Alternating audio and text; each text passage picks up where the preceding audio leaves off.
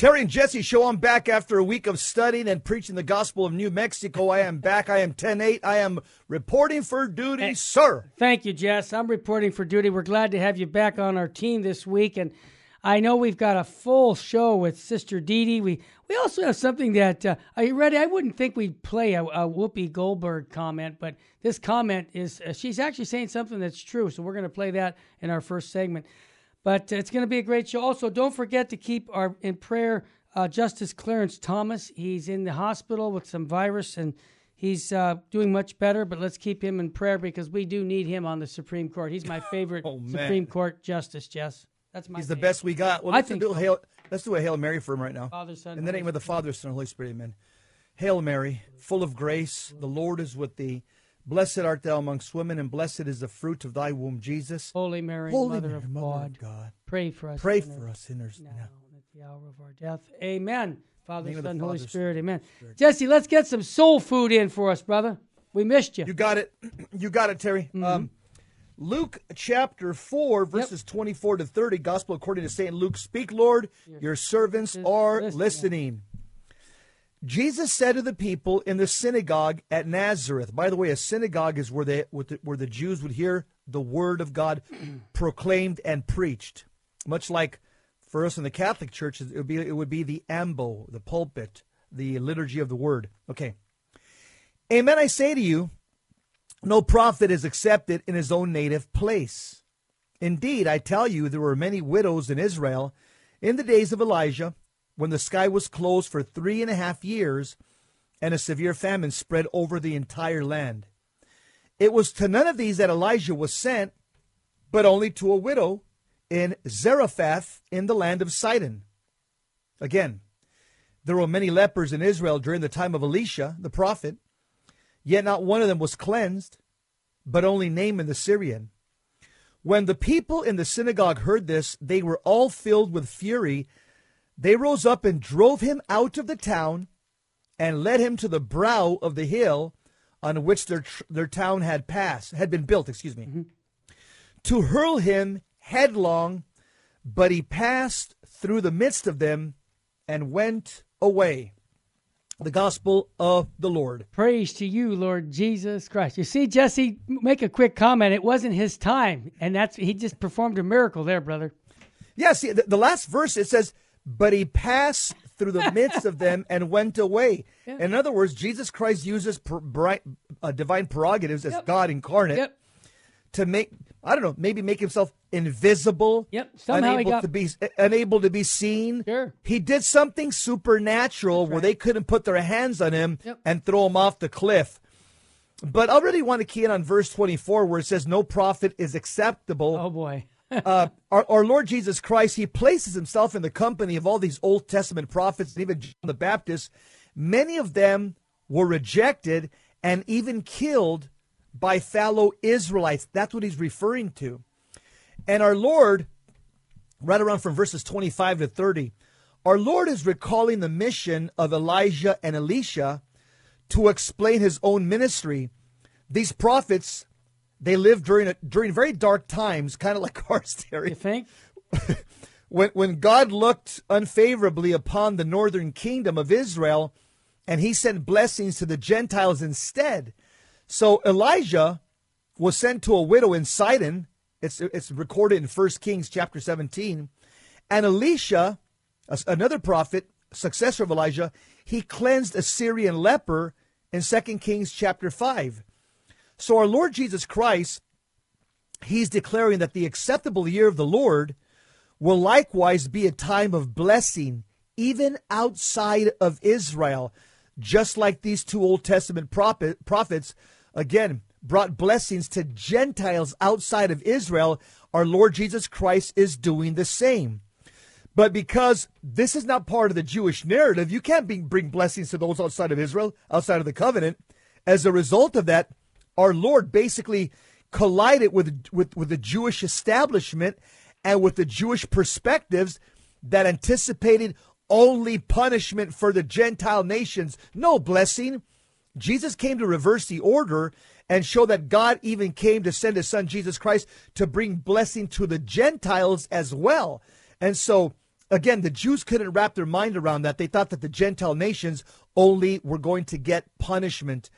And then finally, in verse 29, where the Bible says that, Jesus Christ was able to, he passed through the midst of them and went away. Again, the crowd probably, what they were probably trying to do by putting their hands on him and grabbing him, they wanted to stone him to death because they considered him, the establishment considered him a false teacher.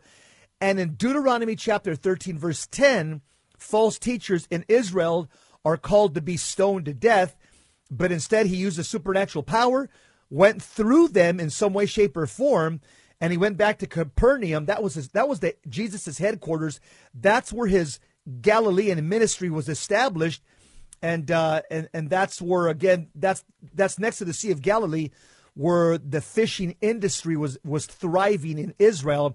Christ didn't come necessarily to be a fisherman. He came to be a fisher of men. Amen. Jesse, let's bring Fulton Sheen into this room. Full Sheen ahead.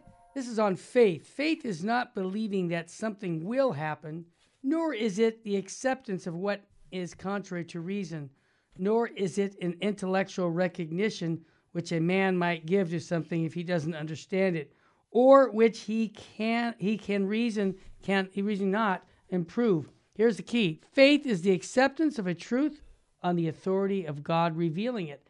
Faith is a supernatural virtue, folks, whereby, inspired and assisted by the grace of God, we will believe as true those things which he revealed, not because the truth of these things is clearly evident from reason alone, but because of the authority of God, who cannot deceive nor be deceived. Jesse, I apply that to our church today, where we have people who don't believe the Bible is true when it comes to marriage between a man and a woman, or the belief about the real presence of Christ in the Eucharist. You have to have supernatural faith to understand these things. Your thoughts? You're right, Terry. And just to prove the point that you're making, during June in the Catholic Church, June is dedicated to the Sacred Heart of Jesus, but the secular humanists in this country, under Barack Obama, they've proclaimed June to be Pride Month. Well, guess what? Apparently, American East Fatima is sending us an email and warning us that in June, you have hundreds of Catholic churches around the country that are going to be celebrating Pride Masses. And so as Catholics, if you know any parish in your diocese that's going to celebrate a Pride Mass, that's a homosexual Mass, promoting sodomy, it's your duty to tell that pastor, Father, what are you doing? What do you mean having a Pride Mass and having Pride banners here in front of your church in the month of June? This is the infiltration that we're talking about. And every Catholic, we're called to do prayers in reparation. And if your pastor's doing something like that, I would confront him ASAP. And I would say, Father, this is something that's not Catholic, and I'm going to withhold my money and tell others to withhold my money if you participate in this Pride Mass during the month of June. Absolutely. And Father James Martin, the Jesuit, is the big promoter of this. I saw it on the internet. He's been promoting. He's saying, ask your pastor to do this in the month of June. And see, this is a battle we have right now going on. Hey, Jess, I want to make sure we get this clip. Tell us about this clip you're going to play, because I can't believe we're playing it from her. Whoopi Goldberg is somebody who we never talk about on the show because she's a leftist ideologue. She's part of The View. It's a four feminist women that are very anti-men, anti-God, anti-patriarchy. Right. And they have a huge following with the left. She actually said something that I agree with. That's why I said, man, I need to play this. She actually said, she admitted that vaccines are killing kids. That's right. Guess what? She made a true statement, kind of like Caiaphas in the New Testament, where he says it is better that one man die than for a whole nation to die. Caiaphas said something prophetically true, referring to Christ. Whoopi Goldberg says something that's true that we've known for 2 years, Terry. Mr. Engineer, can you play Whoopi Goldberg saying the truth? It's silly now. You know, you have to have your mask, you have to have a card, you have to have a booster, they scan your head. Like you're a cashier and I'm a bunch of bananas. I'm not bananas, you are. That's not really funny to people who've lost their kids to this vaccine, or people who've lost family members or dear friends to this. People who've lost their kids. She just admitted people who have lost their kids to this vaccine. Again, even a broken clock is correct twice a day, and that was a Freudian slip on her part. She doesn't realize that she just admitted something that you and me have known for 2 years, Terry, that these vaccines, we call it a death vax here in the Terry and Jesse show. It's a slow kill, Terry, and she just admitted it on The View. And you know, Jess, with 240 funerals a year, I've seen those funerals for kids, and it's very sad. 4 or 5-year-old kids in their little communion dress, white dress, and they're in that casket, and they didn't have to be there if they didn't get vaccinated. It's so sad. Hey, Jess, when we come back from the break, Sister Dee Dee's going to be with us. This is one of my favorite nuns. She reminds me of a Mother Teresa of Calcutta. She's got some authority in her. She lives her life as a bride of Christ in a very powerful way. And we're going to talk about what's going on with Sister Dee Dee and how she's suing the Washington, D.C. regarding the COVID mandates and what she's doing to help people physically and, more importantly, spiritually here on the Terry and Jesse Show. Stay with us, family. You won't want to miss our interview with Sister Dee Dee.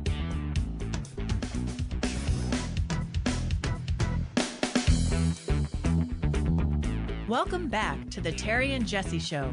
To join the conversation, call 888-526-2151. Now, here's Terry and Jesse. We're back to Terry and Jesse Show, and we're trying to connect with Sister Dee Dee Byrne. Until we connect with her, I'll just say a couple. I met her probably about a year and a half ago. I spoke with her at a conference, and we hit it off. And I'm trying to look for her phone number on my phone. I just can't find it. I thought I got her number. She's my kind of girl, Jess, from what I can tell. Well, the first time I heard of her, Terry, was when she when she spoke at the Trump rally, at a Trump rally, and her speech was phenomenal. Oh, yeah, she said some powerful things. Yeah, one of the things I'll never forget, she said during her speech, and she said that, she says, she held up the rosary. And first of all, you know what type of courage it takes to hold up a rosary in front of a mainly majority Protestant audience in America at a political rally. So she holds up her rosary and she says words to the effect of, I want everybody to have, I want everybody to be pro-life because I want everybody to have eternal life. Exactly. You talk about, she's not speaking at a Catholic venue here. She's speaking to the American public at large at a presidential rally. That's when I said, wow, there is something different about this woman. I also found out that one of her brothers is a bishop, is a current bishop in the United States. In fact, I met him at the same conference that I spoke with him. Wow, I didn't know that. Yeah, Bishop Byrne. I forget where he's from. But he spoke at a conference. Sister Dee Dee Byrne spoke at a conference, and so did I. And that's where I met her. And I obviously got her email, and I've been wanting to get her on the show. But she's been in the news lately, Terry, because first of all, here's what's fascinating about her. Yeah. Okay. She's a retired Army colonel, so she served our country. That's up there. Okay. She's a board certified surgeon. Wow. And she's a Catholic nun. And most importantly, she's a bride of Christ. Yes. Yes. This woman has lived like 2 or 3 lifetimes. Really? She's done more than, Oh, yeah. Than the average person will ever do in one lifetime. Get this, a bride of Christ, like Terry said, a nun, a board certified surgeon, and an Army colonel. That's up there, man. Woo! Yeah, so and I'll tell you, Terry, she's very motherly, but very firm. I would imagine. Again, kind of like in the footsteps of St. Teresa of Calcutta, when that speech she gave in front of Clinton and at the breakfast, at the Breakfast Club with a lot of leftist politicians. Also in the footsteps of Mother Angelica. Yeah. Kind of a kind woman, but again, kind of a no-nonsense nun. She's from that same school of thought, very loving, but very firm in what she believes. And Jesse, I also, before we talk about what her battle is, I also want to ask her about her mom and dad and how she was raised and how she found her vocation, because I know that will inspire people. But Jesse, we'll wait until she comes on. Please God, we'll get her on. But Sister Dee Dee's medical license, first of all, was taken away. Now it's restored. But can we, if we get into, can we get into that, or should we wait to see if we can get her? Because this story, it's kind of like this, Jesse, in my opinion. This is a nun you don't want to pick a fight with. No, because she's not going to take it standing down. She's going to go after you, and that's what she did. And you know what? She got her medical license restored. I want her to tell the story, but I'll tell you what, they found out they ran into the wrong nun. Yeah, they did. Right now, I'm emailing her and Richard O'Bannon, our engineer. She wants to know. So, Richard, I just sent you the email. Sister Dee Dee wants to know if it's Skype or Zoom. Oh, jeez. Yeah, so she's ready to get start. Her. I want to hear her story, Jesse. This is, folks, you're going to love this. Yeah, so I just emailed Richard, our engineer, and Sister Dee Dee, so they're both on the same email, and she wants. They'll be coming in then. Yeah, she wants to know about Skype or Zoom. So absolutely. Yeah, Terry. Again, here she is. She's my kind of girl. Terry. Here she is. Okay, well, I don't see her yet, but you do. Okay, great. Sister Dee Dee, are you with us? I'm sorry. I was looking. I didn't recognize CRC. Yeah, Catholic Resource Center. God love you, sister. I'm sorry. I was looking for Jesse's name. No problem. No problem. I'm part of the CRC, sister. I'm part of the Catholic Resource Center. Yeah. But welcome to the Terry and Jesse show. You are definitely one of the most inspirational nuns I've met in my lifetime. I put you in the category of Mother Angelica and Saint Teresa of Calcutta. You're just you're just a clear voice in a time of moral relativism. You're a very clear voice. The first time I saw you was at the RNC convention. I almost fell off my chair. I said, is this a Catholic nun? Especially the last phrase where you said, I'm not just pro-life, I'm pro-eternal life. I almost burst into tears, me and my wife in our living room, when we heard a Catholic nun in front of an American audience, mainly of Protestants around the country probably, and the way you just boldly proclaim your faith in Jesus Christ, and you didn't shy away from any Catholic issues. Sister, welcome to the Terry and Jesse show. Tell us, who's the one that invited you to speak at President Trump's at the RNC convention? How did that happen? First of all, if you hear drilling in the back. Yes. Good. Sorry. Not very much. We're good, sister. Oh, good. Okay. We're fine. I think the Holy Spirit. I'll tell you why I say that. I love it. Because let me just close this door real quick. Sure. Because I was, it was August, it was right before the election, and I was really distraught about, some of the rhetoric going on with the, with President Biden's mantra of being very Catholic and everything. And I was really concerned because, when you remember the data that said that 30% of Catholics believe in the real presence of the Blessed Sacrament. So I felt like if 30% believe, only 30% believe, that means 70% really don't have a deep faith. So they're probably going to believe a lot of the rhetoric from the commercials and everything regarding President Biden being such a good Catholic. So I sat in the chapel because I'm very involved with the pro-life movement. And as a doctor, I do the abortion pill reversal, and we have a group of frontline prayer warriors who bring women who have said yes to life to our convent, because we have ultrasound where we can try to talk women out of abortions. Awesome. And so I was there praying, and I was just really distraught. And I said, Lord, I'm not doing enough for you. And I meant that completely, with complete sincerity. And I said, Lord, let me be your voice in any way you want me to be. And about 2 hours later, the White House called me and asked if I would speak at the Republican National Convention. And I really didn't know the repercussions or really exactly what that meant, because I don't really focus on the conventions too much. I know in my head who I'm going to vote for, and so I don't go beyond that. But when they asked me, I was a bit stunned, because I said, you won't believe the person who called me, I knew. She's a consecrated virgin. President Trump had a lot of very devout Catholics, not just Christians, but devout Catholics. This one was a Opus Dei consecrated virgin. She was one of his speechwriters. Awesome. And so I said, can I speak on the sanctity of life? And she said, you sure can. It wasn't a done deal, really. She said, give us a few days. We're just figuring out what we're going to do, and I'll get back with you.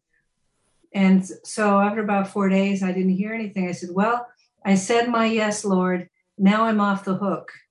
And then the fifth day, I received a call from a speechwriter to help kind of weave my words so I sounded articulate. And so it became a reality at that point. Wow. And I was very excited about having that opportunity. It was just 4 minutes of my life, but I wanted to be able to say to the world as a doctor, because there's always so much confusion, I wanted to say to the world that life begins at the moment of conception. Amen. No ifs, ands, or buts, because they're hearing so many things now. The definition has changed depending on how much money people want to make. So I was really grateful to the Lord that I had that chance to do that. Awesome. Sister, I want to thank you for serving our country. Tell us how you served our country. You're a retired U.S. Army colonel. When did you start the service, and when did you retire? Okay. Well, I joined as a medical student. I'm one of 8 kids. Dad and Mom, very wonderful parents, wanted to give us 2 things: our faith and our education. No matter how much education we were achieving, Dad wanted to take care of that. Now, my father was a thoracic surgeon, so great role model. Mom and Dad were daily mass goers, daily, as long as I can remember. Mm-hmm. I'm one of 8 kids. And so I wanted to do something for my part to help pay the tuition. I went to Georgetown. I was accepted to Georgetown. In those days, the Georgetown was always more expensive than the average school, but in those days it was only $8,000. And then it bumped up to all the way to $15,000. So I originally signed up, not really for altruistic reasons, but it was, it wasn't anything that I was against. They were offering it, I accepted. And my father said, you don't have to do this, but I said I wanted to. So that's how I ended up into it.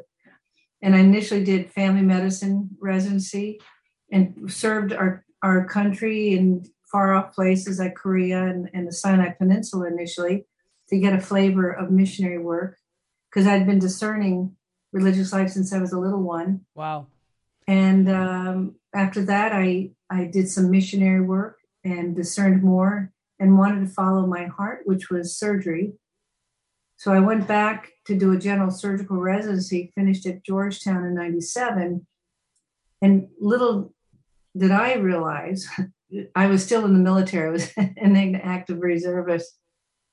But I kept getting all these letters from the Army that I didn't even open. I just threw them away because I said, I'm not going to be staying in because I want to go into religious life. God's called me this. But then in 2000, and I still hadn't found a community that I felt was something, because religious life is like married life. You have to, you want to get married, you have to find the right, man. Exactly.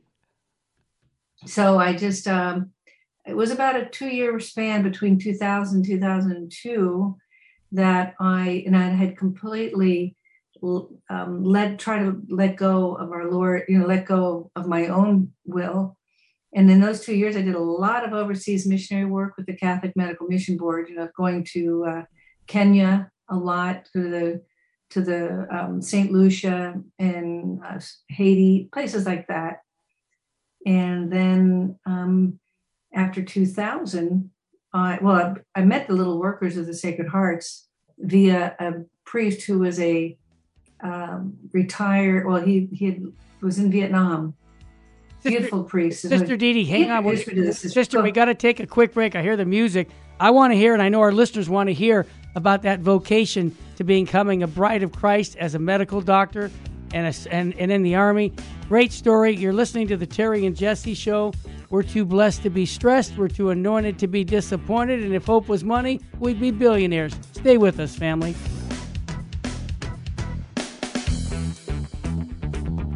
Welcome back to the Terry and Jesse Show. To join the conversation, call 888-526-2151. Now, here's Terry and Jesse. We've got Sister Dee Dee Byrne, one of the most fascinating nuns in my lifetime. Sister Dee Dee, you're telling us about the way you went for the military. You met the order that you're presently with right now. Can you continue sharing with the audience this fascinating journey of faith that you've been through?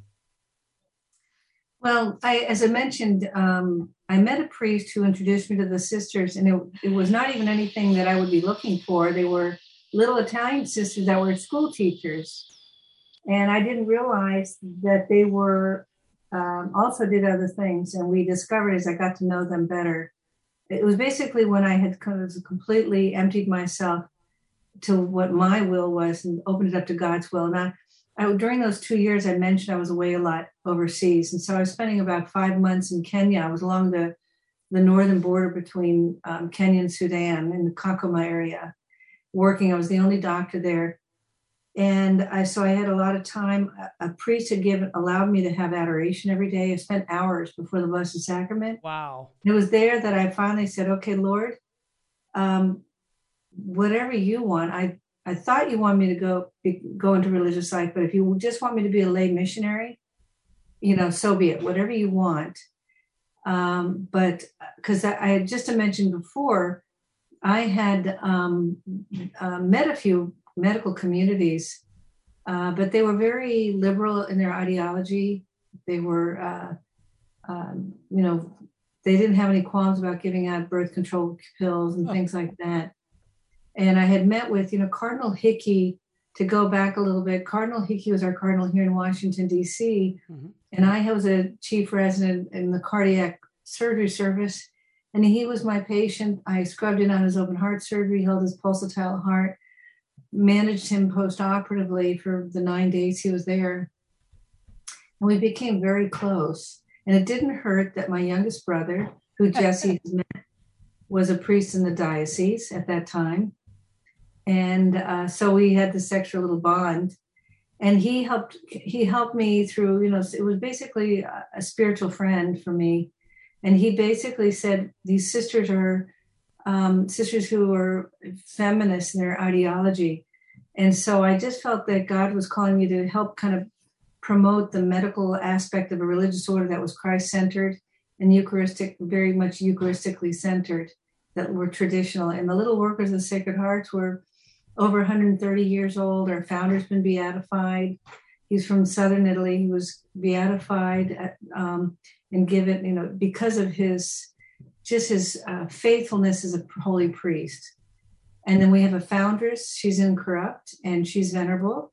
Wow. And so we have a kind of two double headers. They're watching over us. Awesome. And our sisters are pretty much the same worldwide. So, in India, Albania, Argentina, and here in USA and Italy. So we're not real big. We're about 400, in the numbers, but we're very faithful. And so I was really attracted to that. So, the other thing I say about the Little Workers is that they were so little and so humble that when the Vatican II hurricane blew over, all they felt was a little breeze on their head. Awesome.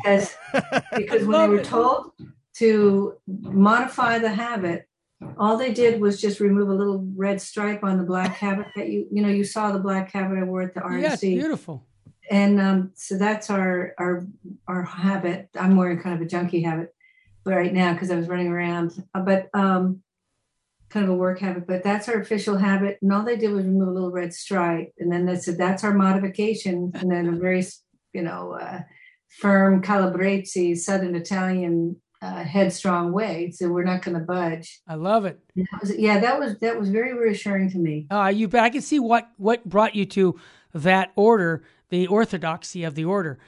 Sister, can I shift gears? Because the National Catholic Register has this article about you and the medical license being restored after temporary religious exemption from the vaccine mandate for healthcare workers. So tell us what's going on. And as I said before you came on, I wouldn't want to go to court with you because I think you're a tough nun. So tell us what's going on with this. It's just, first of all, I think trouble follows me everywhere because just when I think I can lay low, something new happens. I love it. But I do free surgery for the poor worldwide, but here in DC, I take care of a lot of refugees from overseas. God bless you. Yeah. So, I mean, I'm just saying that because I had put out a religious exemption mandate for the vaccine, which I felt from the get-go. Something deep inside of me said, don't take this. And I mean, when they first were trying to mandate it. Mm-hmm. And so I had written a religious exemption in September. And then again, they asked for clarification 5 months later in January.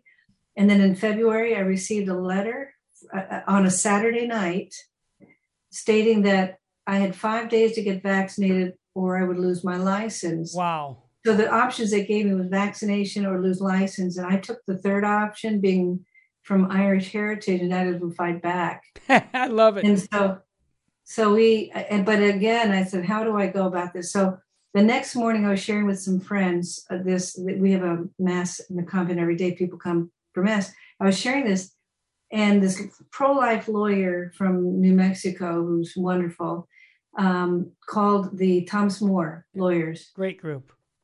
And they took the case on, and a friend of mine who's a lawyer from Canada, she helped kind of weave my complaint. Mm-hmm. And then when we dropped the suit about a week and a half ago, which was a Wednesday, they wanted us to go public, and I reached out to Raymond Arroyo. I know him personally. Yep. And he's good friends with Laura Ingraham. Not that I want to make this I want to be public per se, but we felt that this is going to be how we could fight this battle. Amen. So it didn't take long. They responded back about 5 days later stating, okay, we're going to give you the religious exemption for till September. Mm-hmm. The lawyers went back and said, that's not going to be good enough. Meanwhile, by the way, I couldn't practice medicine. Wow. After 5 days, I had to close the clinic, stop the surgeries. Oh. I couldn't even put a Band-Aid on somebody without them, possibly penalizing me. So it was really an interesting thing for me to go through. And I was happy. I was the easiest target. I mean, I was the dumbest target for them, I think, because I had nothing to lose. And I was one of the first that they had refused with this religious exemption, because many of my friends who've done the same thing had not heard. So why they went after me first, I can figure out maybe they didn't, I was on their radar for the RNC, but I was the worst person for them to choose because I was not afraid to fight back, because there's nothing they can take from me as Poverty, chastity, and obedience. It's Catherine Siena or Joan of Arc said, I have nothing to lose as long as I have Christ with me. Amen. Sister, you are inspiring our listeners and myself and Jesse. And, one of the things that you documented about the vaccine, and everybody should know that it's tied into abortion. And you went to say at one of your statements, you said you went on to call the unborn the largest marginalized group in the world. Followers of Christ, you said, are called to stand up for life against the politically correct, and I love this line, the fashionable of today. It seems to me that you're standing up for the little ones, and I think I appreciate you doing that, but I think you're inspiring many others to say, wait a minute, what about the unborn? Is that really something that you feel like this is all about, the smallest members of our society? 100%. I think that the womb, the child in the mother's womb is ground zero for all that's happening in the world. It's sort of like when you drop a little pebble in a pond and you see the rippling effect going on with this. All the things that have occurred, from transgender ideologies, from the marriage breakdown, the lack of reverence for the Blessed Sacrament, people not going to church, the wars that are occurring, euthanasia, all these things are as a result. The devil has just been reeling. ugly tale because we have lost sight of the littlest one, because life begins at the moment of conception. Amen. And when you annihilate that, and now it's going on beyond, saying that after a child is born, you can still let the child die. I think so 100%, it's the annihilation of the child's womb, in the womb, that has rippled the effect of all the satanic things that have occurred in this world. And so when we close a blind eye to what's going on with these new and still experimental vaccines, that we really don't know what's going to happen in the long run. And COVID now is in the rearview mirror. So, mandating something that's experimental to someone who we don't even know is going to affect the body is I just jumped to another concept of mandating the vaccine from the child's womb, but I think all of it's interrelated. It is. Sister, why is it that other medical ethicists in our church, they can't see the connection? It seems like if they downplay it, they say, oh, this happened 40, 50 years ago. Then you have other doctors that are saying, no, in order for you to have a viable vaccine, a potent vaccine, it has to be done with fresh aborted fetal cells. And so it's one or the other. This either happened 50 years ago and we're like saying, okay, well, we're, remote. That's remote participation. It happened a long, long time ago. Then you have other whistleblowers like from American Frontline Doctors just saying, not at all. These are fresh aborted fetal cells that they're using for potency for these vaccines. Where do you stand on this issue since you're a doctor? I think that although I'm far from an expert in anything, and especially vaccine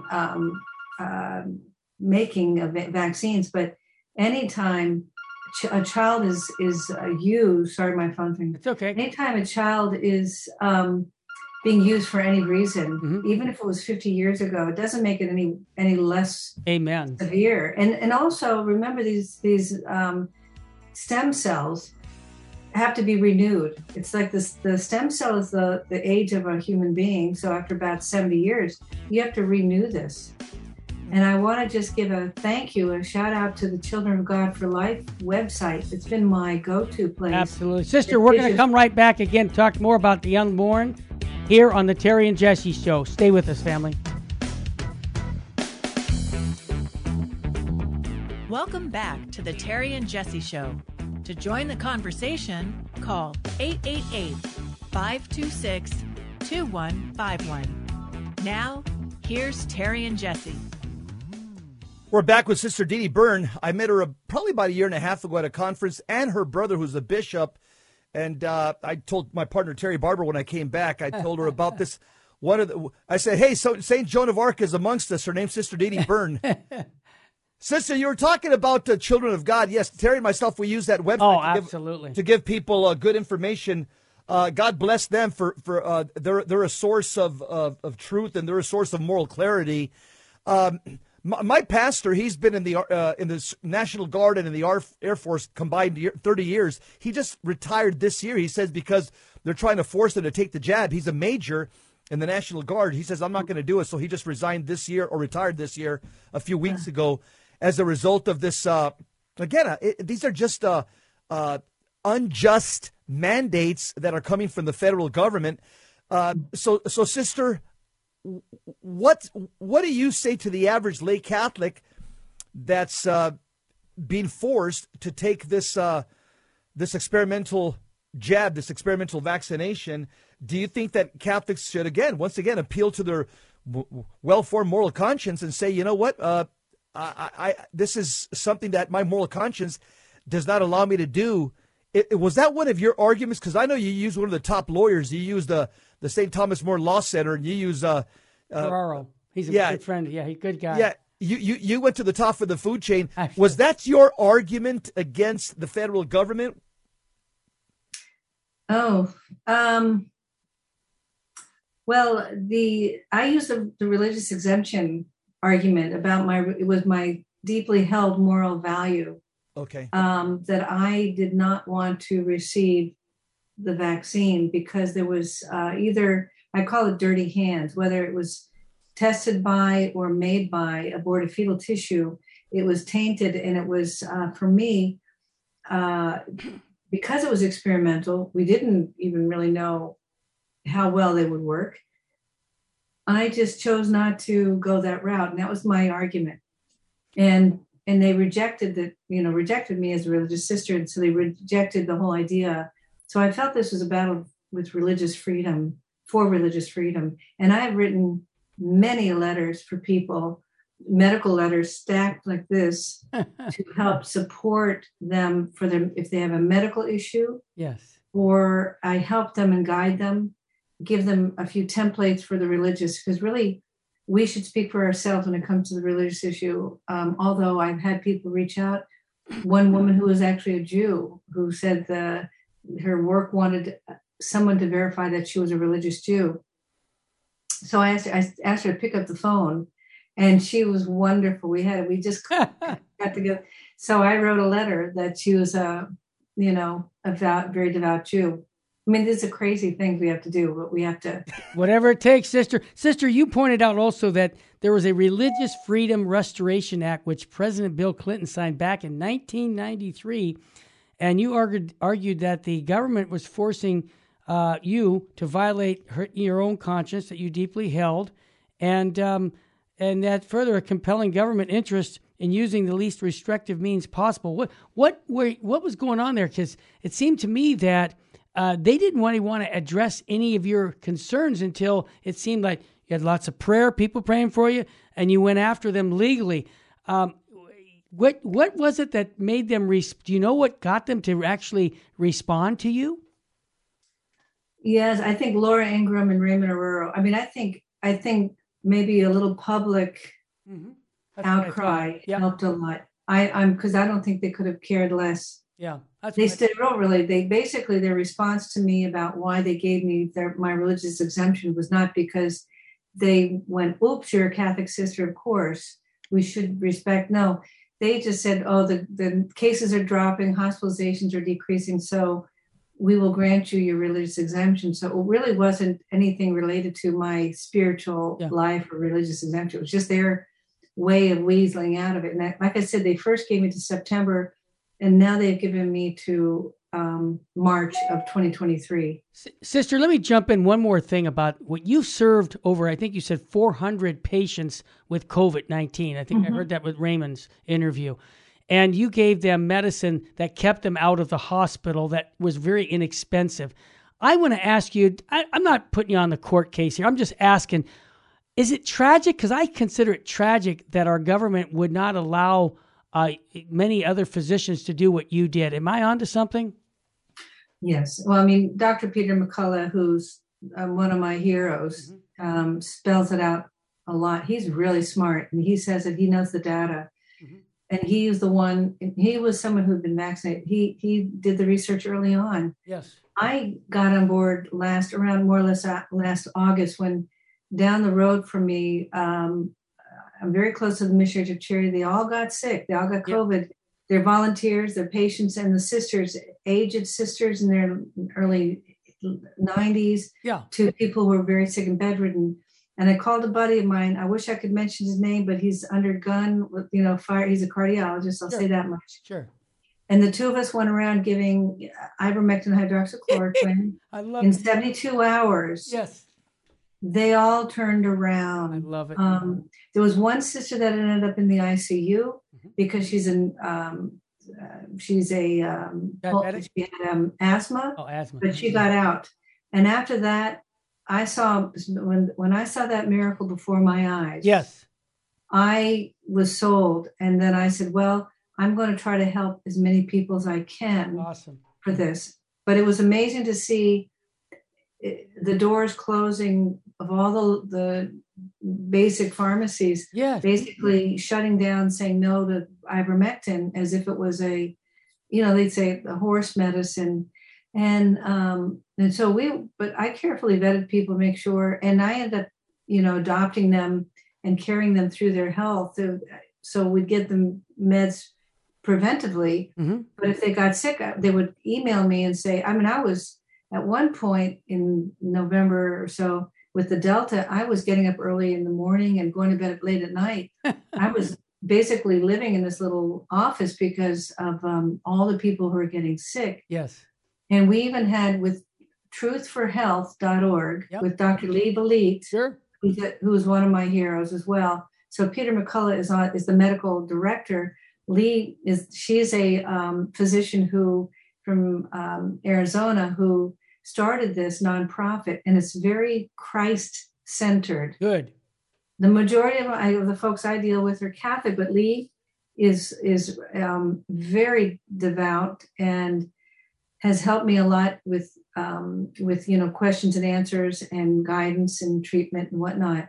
And so we were able to we have a nurse on board who will get home oxygen in 24 hours. So at one point I had about 6 people on home oxygen and getting them budesonide and all the treatments that the frontline doctors and Dr. Zelenka and Peter McCullough all recommended, because they're all sort of in unison, really their direction. Right. So we were extremely successful with helping people, and it was as much as it was I felt like I was in the middle of the plague out in the streets, getting people off the streets. It was, that's exactly how I felt like. So what the heck am I doing? Yeah. But it was now it's almost all over, and people are now responding with a lot of thank yous because they were able to get through. And a lot of it, quite honestly, is, I think, very like a evil spiritual warfare. You bet. So I prayed over one guy who was a patient in Washington State. His wife was called in. He got acute COVID, not vaccinated. She got, we weren't able to get him on ivermectin hydroxychloroquine quick enough. In the ER, the ICU doctor said, if you want to see your husband before we take him off the ventilator, you better come in now. So she calls me. I see through this networking, people end up hearing about me. She called me. So she's in this like moon outfit next to her husband who's on the ventilator. Oh, gosh. And the intensivist is there. And so I was able to speak to her. Now I put my doctor's hat on. I said, why do you want to extubate him? And I said, is his renal function off? Is his kidney function? No. And I said, well, hold tight. He's going to get over this. He's just on the peak here. Yeah. And then I prayed. I asked the blood of Jesus to wash through his system, and that any evil COVID spirit that has permeated through his being to get out, almost like an exorcist. Yeah. And 3 weeks later, he was home with his family. Sister, keep doing what you're doing in the sense of getting out there. And now, are you still doing surgery? Someone just texted me a question about that. Are you still actively? Yes. God love you. Yeah. God love. You know what, sister? We only have. How can people help you? Give us your order of your sisters and how people can support you. We pray. Well, I'm always embarrassed with that question. We're the Little Workers of the Sacred Hearts of Jesus and Mary. Mm-hmm. Do you want me to just text you my or email you my address? You can do that, because I want people to support this order. I love what you said about Vatican II. I call that, the real Vatican II, please stand up. And it sounds like you guys are doing that, so keep it up. All we need is this. Give us your first daughter. We'll get the habits ready. There you go. Vocation. Pray for vocation. That's the one thing for us is pray for vocations. Well, we will. And you know what, sister? That's something that's very important here at Virgin Most Powerful Radio, because we do on Thursdays we pray for all the priests and bishops and the Holy Father, because it's the commemoration of Holy Thursday, with the institution of the Eucharist and the priesthood. But we have people at our chapel that's behind me always praying. We have masses offered here. And we will continue to pray for vocations to the little sisters. Little workers. My mom does the same thing. She sends a check to Little Sisters. Oh, that's funny. But I will say one last thing. I think the source and summit of our power and our strength is the Most Blessed Sacrament. And our founder said, it's before the Most Blessed Sacrament that I found the love of Jesus and the power of that love. I love it. And we have been now, our whole community is not like this. We do have daily mass, but we've been blessed since April of the beginning of COVID to have the traditional Latin Mass. Wow. Our convent has a traditional Latin Mass every day. And we have Sister, We have adoration 3 times a day. Sister, you need to text me. I'm going to send you Bishop Athanasius Snyder's book called The Catholic Mass. If you don't already have it, I want to send it to you. He's going to be on our show next week. But I love him. yeah, he's one of my favorite bishops. He's a good man. Sister, Yes. I want to thank you for taking the time to join us here on the Terry and Jesse Show on Virgin Most Powerful Radio. Stay with us. I'm going to ask Jesse a question. Sister's going to know the answer. Jesse, what state should we be living in? Live in a state of grace. Don't live in the state of mortal sin. Pray your rosary every day. Read your Bible every day. Go to Mass as often as possible. Be holy or die trying. And remember, Our Lady said at Fatima, souls are going to hell because no one is there to pray and make sacrifices for them. Would you please do that for us and for the salvation of souls? That's what we do here at Virgin Most Powerful Radio. Sister Dee Dee, God love you and your community. Thanks again for joining us here on the Terry and Jesse Show. God love Thank you. Full sheen ahead here at Virgin Most Powerful Radio.